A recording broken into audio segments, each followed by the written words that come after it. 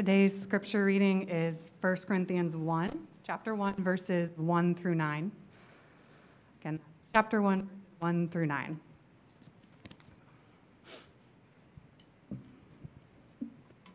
Paul, called by the will of God to be an apostle of Christ Jesus, and our brother Sosthenes, to the church of God that is in Corinth, to those sanctified in Christ Jesus, called to be saints together, with all those who in every place call upon the name of our Lord Jesus Christ, both their Lord and ours. Grace to you and peace from God our Father and the Lord Jesus Christ. I give thanks to my God always for you, because of the grace of God that was given you in Christ Jesus, that in every way you were enriched in him in all speech and all knowledge, even as the testimony about Christ was confirmed among you, so that you are not lacking in any spiritual gift as you wait for the revealing of our Lord Jesus Christ, who will sustain you to the end, guiltless in the day of our Lord Jesus Christ. God is faithful, by whom you were called into the fellowship of his Son, Jesus Christ our Lord. This is the word of the Lord.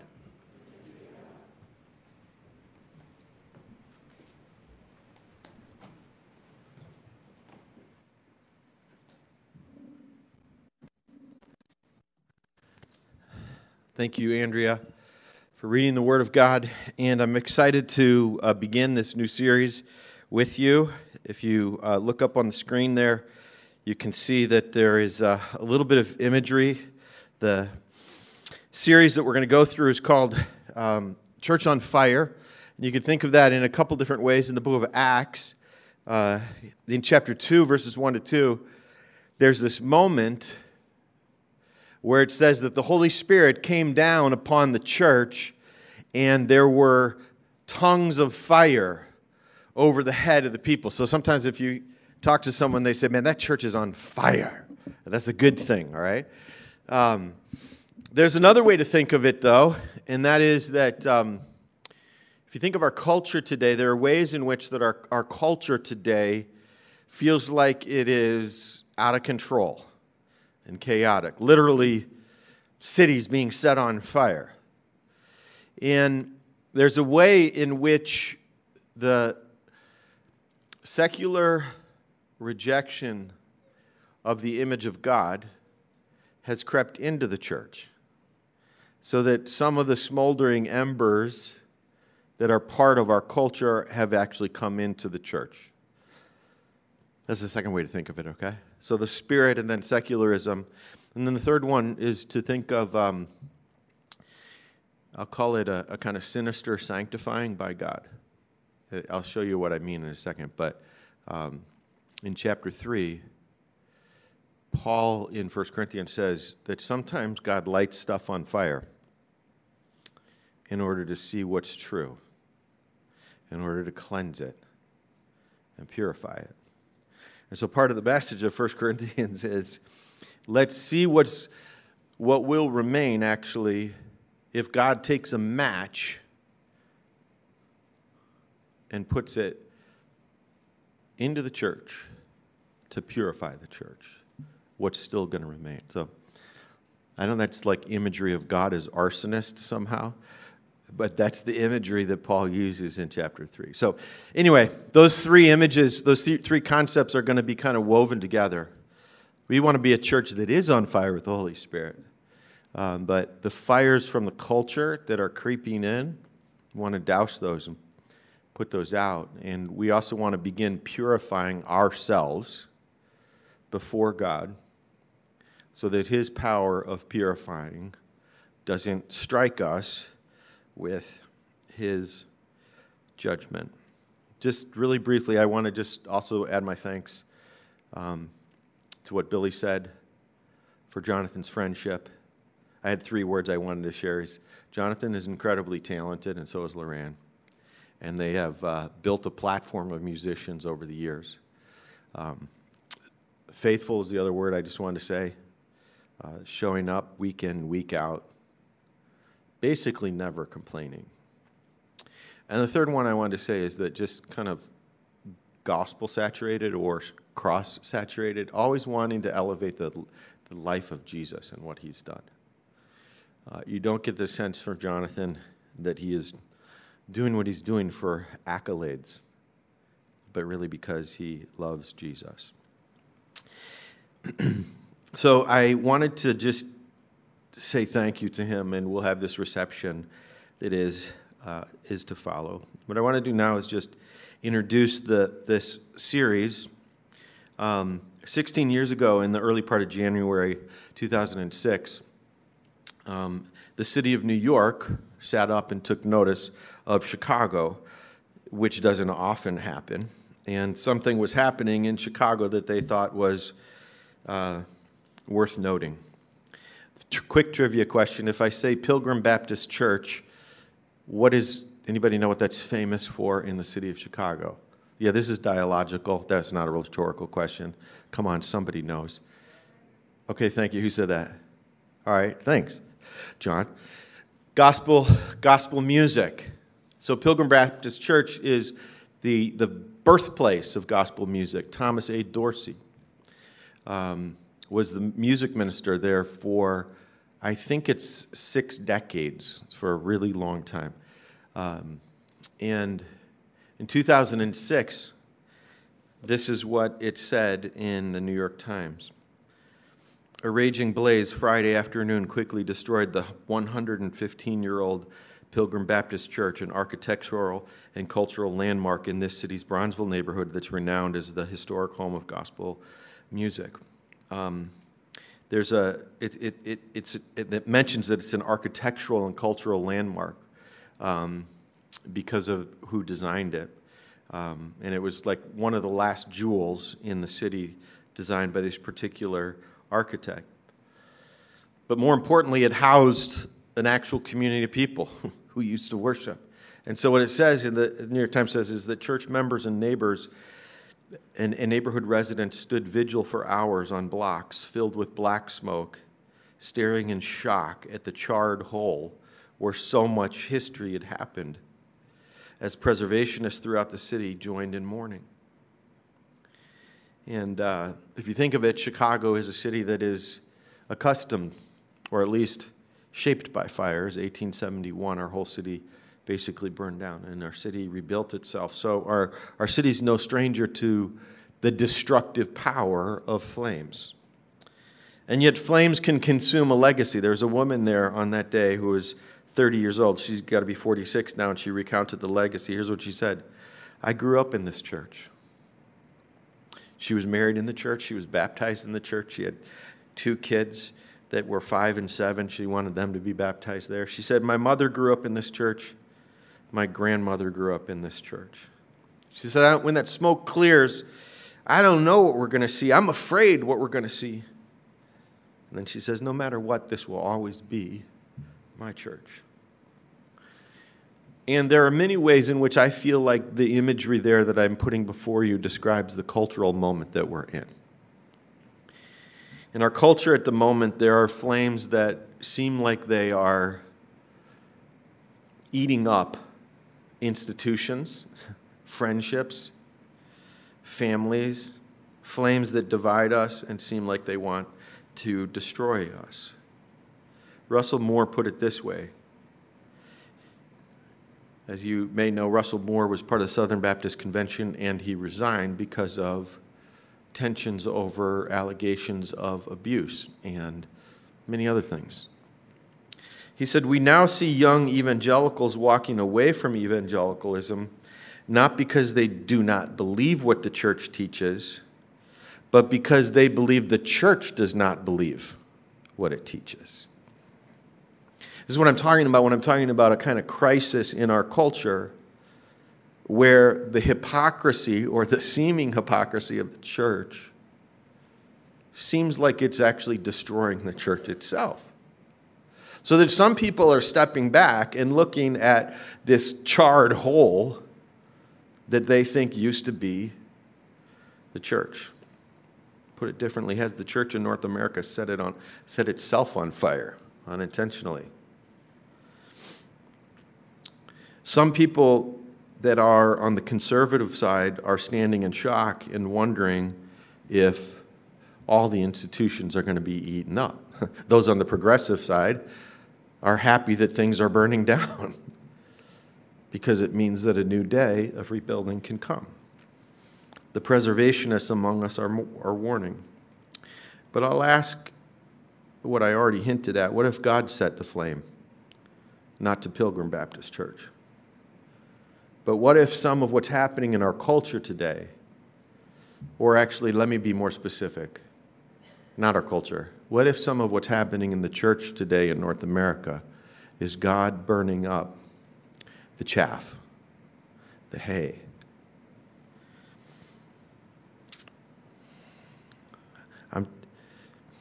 Here's my question for today that I want to ask. Will the flames of culture consume the health of the North American church? Will the flames of culture consume the health of the North American church? And I'm talking about the divisiveness of our culture, the strife and the immaturity of our country, the blazing sexual polymorphism of this moment that we're in right now. See, they sometimes say you can take the church out of Corinth, but you can't take Corinth out of the church. And what happened in Corinth is that the culture had invaded the church to the point where the church was absolutely indistinguishable from the culture. Will the flames of culture consume the health of the North American church, the drunken self-centeredness of our ethos, the celebrity orientation of our fixation that has crept into the church and is what God is knocking over and toppling? The Me Too abuse of our society. Will the flames, those flames, consume the North American church? There was an interesting article in the NPR this week that said Americans are fleeing to places where political views match their own. It has a picture of the Wooten family, 4 of them, mom and dad, 2 kids from Indiana, and they're moving to Austin, Texas, because they want to be in a more liberal context than Indiana. But then the article goes on and talks about, on the other side, a private Facebook group of nearly 8,000 members called Conservatives Moving to Texas. And 3 of them, this shows a picture of 3 of them sitting together at a table in Texas. None of them are vaxxed, and they love it. One of them says, as soon as I drove into Texas, literally as soon as I could get into the state and stop at my first truck stop for gas, it was like, this is wonderful, says Lynn Seaton, 59-year-old from Orange County, California. People weren't wearing masks, and nobody cared. She goes on and says, it was kind of like heaven on earth. Interesting definition of heaven. But it goes on, and the NPR article goes on and says, America is growing more geographically polarized. Red zip codes are getting redder and blue zip codes are becoming bluer. Can the church have both godly people on both sides of the aisle inside of it? Or will the church be consumed by the flames of our polarized culture? There's a sense in which Chicago and Corinth are 2,000 years apart and 1 inch apart. So when you go to Corinth, you find most of Chicago. And here's my argument for today is this, that when the challenged urban church needs to be reminded in the fire, they need to be reminded in the sense that everything's going to be okay, that they've been called, that they've been cleansed, that they've been graced and gifted, that they are the church of God, not the church of Billy Graham or John Dennis. Do you like how I said both our names together there? Yeah. Or Mark Driscoll. Is God's church. And if a narcissistic pastor forgets that, he will take them down. The flames of culture cannot consume what God creates, but God will burn through the impurity. Our text divides into 2 parts here. It's pretty simple. It's Paul's greeting, verses 1 to 3, and Paul's thanksgiving, verses 4 to 7. This is what's called an epistle. It's a letter. It's a letter from Paul to the Corinthians. It's also what's called a situational epistle, or we'll go with situational. It's written to a specific situation. So the teaching to Corinth is applicable to the teaching to Chicago in part because of how timeless the principles are. What I want to do this morning is just give you, the bulk of my sermon is just 4 promises for the challenged urban church, or the challenged urban church goer. I just want to give you 4 promises. It's going to be 2 from the first section and 2 from the second section. Before I do that, though, I want you to understand a little bit more about Corinth, not its geography, but really what's going on in the church, because it will help you understand why Paul writes the things that he writes. It's a long introduction. Let me pray. Father in heaven, thank you for your word, and you see how our streets have been burning during the last 2 years, burning with unrest. And some on the left seem to be saying, let it all burn, let's build anew. And some on the right are staring at the gaping, charred hole and asking what is happening. Lord, in the midst of the chaos and in the midst of the challenges of our present culture, show us your promises which never change. I pray this in Christ's name. Amen. You could summarize everything I want to say today in this way, that the flames of culture cannot consume the fellowship of God's Son.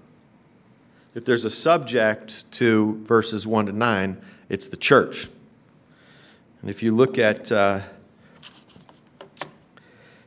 both verses 1 to 3 as well as verses 4 to 9, you can see that the top and tail, so to speak, is verse 2, the church of God. And then look at this beautiful promise in verse 9. God is faithful, by whom you were called into the fellowship of his Son. So if I were to just preach that right to you right now, you have been called into the fellowship of his Son. And whether nations rise or fall, the fellowship of the Son's going to remain.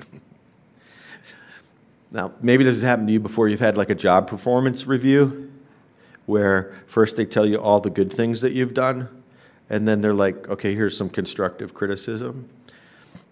If the epistle to the Corinthians was a job performance review, verses 1 to 9 are all the good stuff that they can think about, and then the rest of the book is like, yeah, but this and this and this, okay? So this is a church with lots of challenges and lots of problems. So I'm just going to give you a few of those challenges. And the first one, and Sully's going to preach on this next week, is they've adopted a celebrity culture in their church. You might think I'm making that up, but that's actually what is happening, and it's caused them to be divided, right? So Americans aren't the first people to develop a celebrity culture. In Corinth, there are these group of people called the Sophists who had really fancy hair, and they stood up and they spoke, and people paid them a lot of money. And the Corinthians wanted Paul to be like that.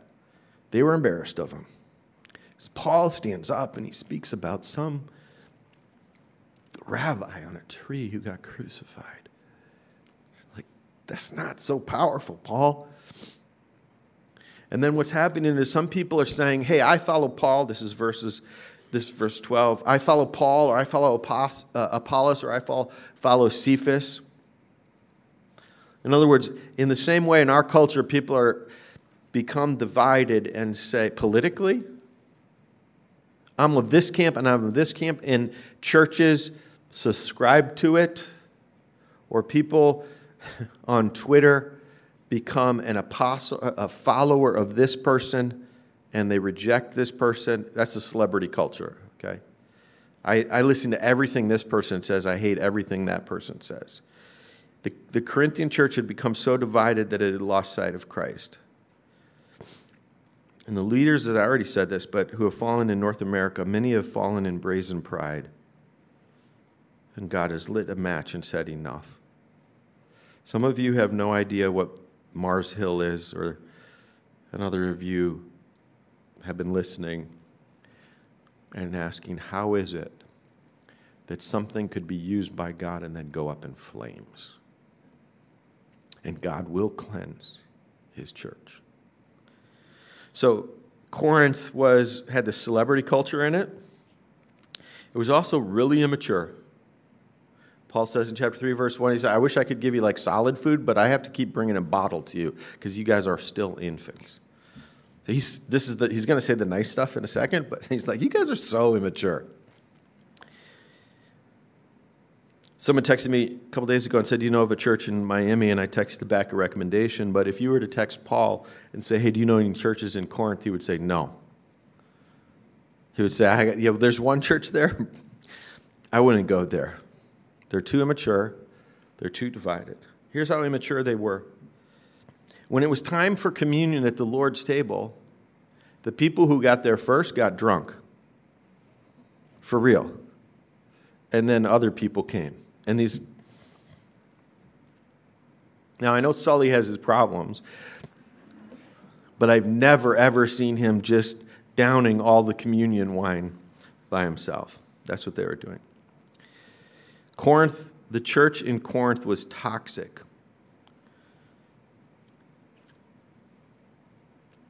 I know some of you are big fans of Maury Povich. I'm just teasing, but I wandered into Valois a couple weeks ago, and the Maury Povich show was on, and it was all about, drama in these families of infidelity. In Corinth, chapter 5, verse 1, somebody's sleeping with their stepmother. Okay, get it. But the church was proud about it, for real. They're like, see how liberated we are? That's the church in Corinth. So you see how much the world was coming into Corinth. In 1871, I already mentioned, Chicago was burned to the ground, but something else was rebuilt and emerged. And there's 4 promises that are embedded in these first few verses that I want to outline for you now, because it's where the building begins. Okay? So verses 1 to 3 are Paul's greeting, and then 4 to 9 are his thanksgiving. But as Paul greets them, there's some repeated words that I just want to show you in verses 1 to 3. You see, verse 1 says, Paul, called by the will of God to be an apostle of Jesus Christ. And then if you have that little journal, you can circle the word called there. Verse 2, to the church of God that is in Corinth, to those sanctified in Christ Jesus, called to be saints together. In other words, the imagery is, this church in Corinth didn't come about by chance, and the church in the world today didn't come about by chance. And we have been shaped in some ways by the secularism of our culture today to believe that things just come into being by chance.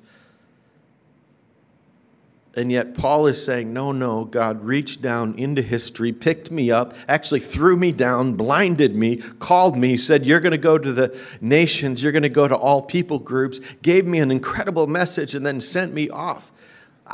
He's saying, this isn't my own calling. And he's saying, you also, if you're part of the church, that's not because I preach something to you, that's the Spirit of God moving somehow in the world today to call you to something that's eternal and will outlast the chaos and the deconstruction of this world. He's saying you're called. In other words, my first promise is this, is that the church exists, the fellowship of Jesus exists because of God's calling. Again, it's not Tim Keller's church, or Mark Driscoll's church, or Paul's church. Do you see what he says? The church of God, verse 2. It's God's church. In fact, Jonathan began with mentioning Bishop Mason, who started the church. His denomination is the Church of God in Christ. Why? Because he wanted you to know this is not my church, it's God's church. What I'm saying is, it seems like everything's on fire in the culture around us, but God is building something that cannot be destroyed. Not only is Paul called, but the church is called, and it says called to be saints, that is called to be holy. Called to be saints with all who call on the name of the Lord. If you're not a Christian today, You need to call on the name of the Lord. If you're a compromised Christian today, you need to call upon the name of the Lord. And it's saying as you call on him, he's calling on you. He's calling you.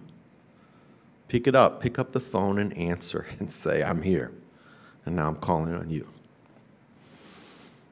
We live in a culture that believes the earth came into being by a chance, that you're a product of chance. No, God has called you. What's the calling that he has for your life? You're called for a purpose. So see through the rubble of the moment that we're in and discern what the purpose of God is for your life. That's promise number one, is that God created the church. He's a creator.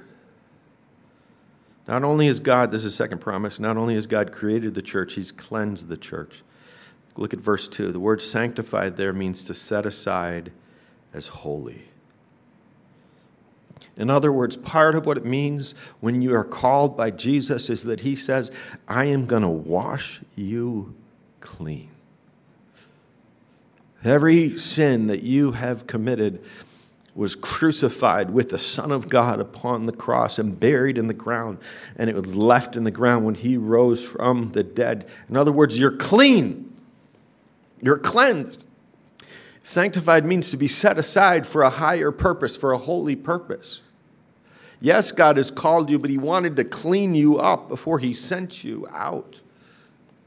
So Paul is saying, look, church that is so struggling with immaturity and sexual perversity, please know that he called you and that he wants you to be clean and cleansed, to be set aside, to be holy in the world today, that the Passover lamb was slain. The church exists because God called it into existence, but the church is functional because God has cleansed it from sin. And those of us who try to be used by God and dance with sin will be judged by the fire of God, even if you're saved. Meaning, even if you will be saved. That's what chapter 3 says.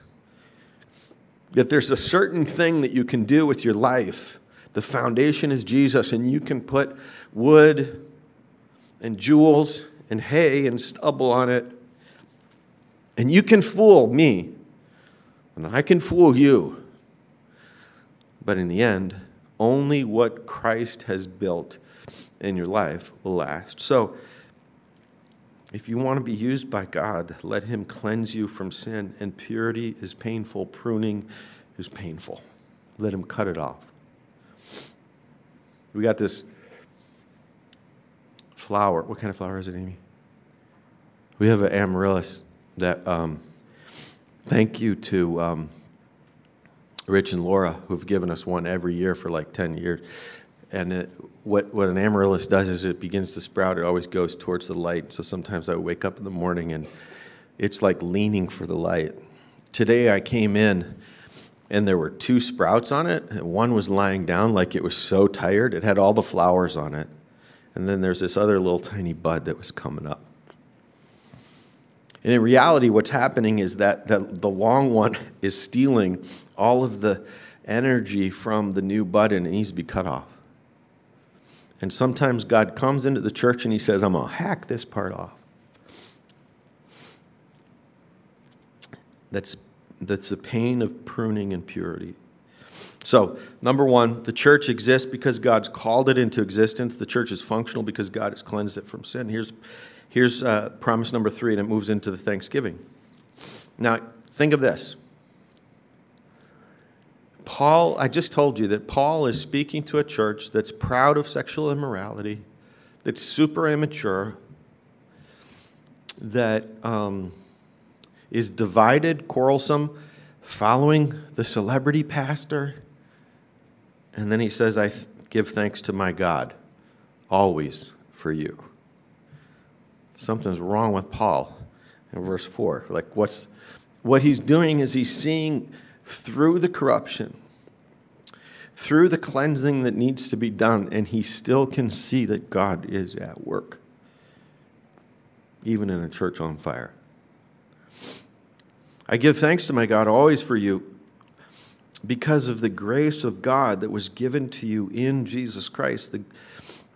the grace of God is the completely undeserved love and kindness that he has shown to us. That when you were running away, he kept calling you back. That when you rebel against him and when your heart is hard against him, and you don't deserve him to keep calling you back, he keeps saying, oh, it's you again. I still forgive you.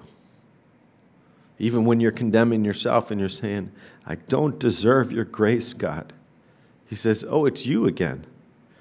Don't you realize I came into the world to save sinners? That's who he came for. If you're a sinner, you qualify. He has grace upon grace upon grace upon grace upon grace upon grace upon grace upon grace upon grace. Upon grace upon grace upon grace. Upon grace upon grace. I could do this for a long time because his grace is infinite and your sins are finite. I won't keep doing it and keep saying that. I'll move on, okay? There's nothing you can do to deserve the grace of God, the love of God. You're called, you're sanctified or cleansed, but you're also graced. You're also given grace. Totally undeserved. If you think of it from the perspective of who God is, God's creator, therefore he calls you. God is holy, therefore he cleanses you. God is forgiving, therefore he gives you grace. That's who God is. And the last one is God's rich and full of talents and gifts. Verse 5-9 says, you were enriched in him in all speech and knowledge, even as the testimony about Christ was confirmed in you, so that you are not lacking in any gift. The church at Corinth was an extraordinarily gifted church. They were lacking in character.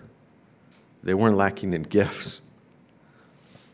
And that's part of what's the problem with the celebrity culture is that celebrity culture values gifts so much that the giftedness outruns the character.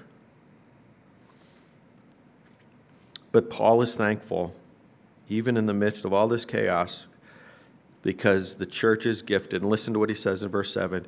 As you wait for the revealing of our Lord Jesus, who will sustain you to the end, guiltless in the day of our Lord Jesus Christ. In other words, if God has called you and you've called on his name, you're going to make it to the end. You'll be guilty before you get there, but when you get there, he will say, guiltless. Guilty no more. Why? Verse 9, because God is faithful. Because it doesn't really depend upon you. Because it really depends, your salvation, and it depends entirely on him. Should you call upon him? Yes. The same way that somebody who's drowning should say, save me. God is faithful, by whom you were called into the fellowship of Jesus, his Son, Jesus Christ, our Lord. The fellowship of his Son is not going anywhere. I'm glad we got a building, but we don't even need a building. Yeah, we do. But you know what I'm saying? Like the church can exist without a building. And when Pilgrim Baptist burned down, the church building burned down, but God's people didn't burn down. Why? Because you're called into the fellowship of his Son. If you're not a Christian today, if somebody dragged you here, I just want to say God is calling you. And he's cleansing you. He wants to cleanse you. And he can gift you and he can grace you. And if you're a compromised Christian here today, I just want to remind you that he did call you, that he can cleanse you again, and that he has gifted you, and he's given you his grace. Al Bracey was 67 when Pilgrim Baptist burned down. And I just want you to hear his words of resolution. He says, they can wipe out the church, He was watching it when it happened. He got interviewed, and here's what he said, 67 years old. He had attended Sunday services there, it says sporadically, since 1938. I don't know if that meant he went twice since 1938 or what, but here's what he said. They can wipe out the church, but they can't wipe out my history. They can wipe out the church, but they cannot kill the Spirit. In other words, the church of God is the cleansed and called and graced and gifted people of God that will outlast the rubble of the universe. The flames of culture can consume a building, but they can't consume the fellowship of the Son, because he already beat death. The flames of culture can consume a building, but they cannot consume those who have been called and cleansed and graced and gifted. I'm looking forward to working through, I was going to say Ephesians, 1 Corinthians with you, because I think we do face devastating cultural challenges all around us. But when you start reading 1 Corinthians, you're like, oh yeah, so did they. And it gives you hope. So all I want to ask you to do this week, my simple challenge to you is just to trust in God's gifting of you. Trust in God's grace to you. Trust in his calling of you. Trust in his cleansing of you. Rather than what you can do. Paul is saying, look at what God has done for you. Oh, church, you are gifted. Oh, church, you are graced. Oh, church, you've been cleansed. Oh, church, you've been called to a purpose. Let's bow our heads in prayer. Our Father in heaven, we thank you for Jesus, that he has called us and cleansed us. That forgiveness was built into your character, oh God. That you know we struggle with feeling worthless, that we struggle with falling down week after week after week. Oh Lord, we pray that you would embed in our hearts and in our minds these words, that you will sustain us to the end, guiltless in the day of our Lord Jesus. Pray this in the name of our Lord and Savior, Jesus Christ. Amen.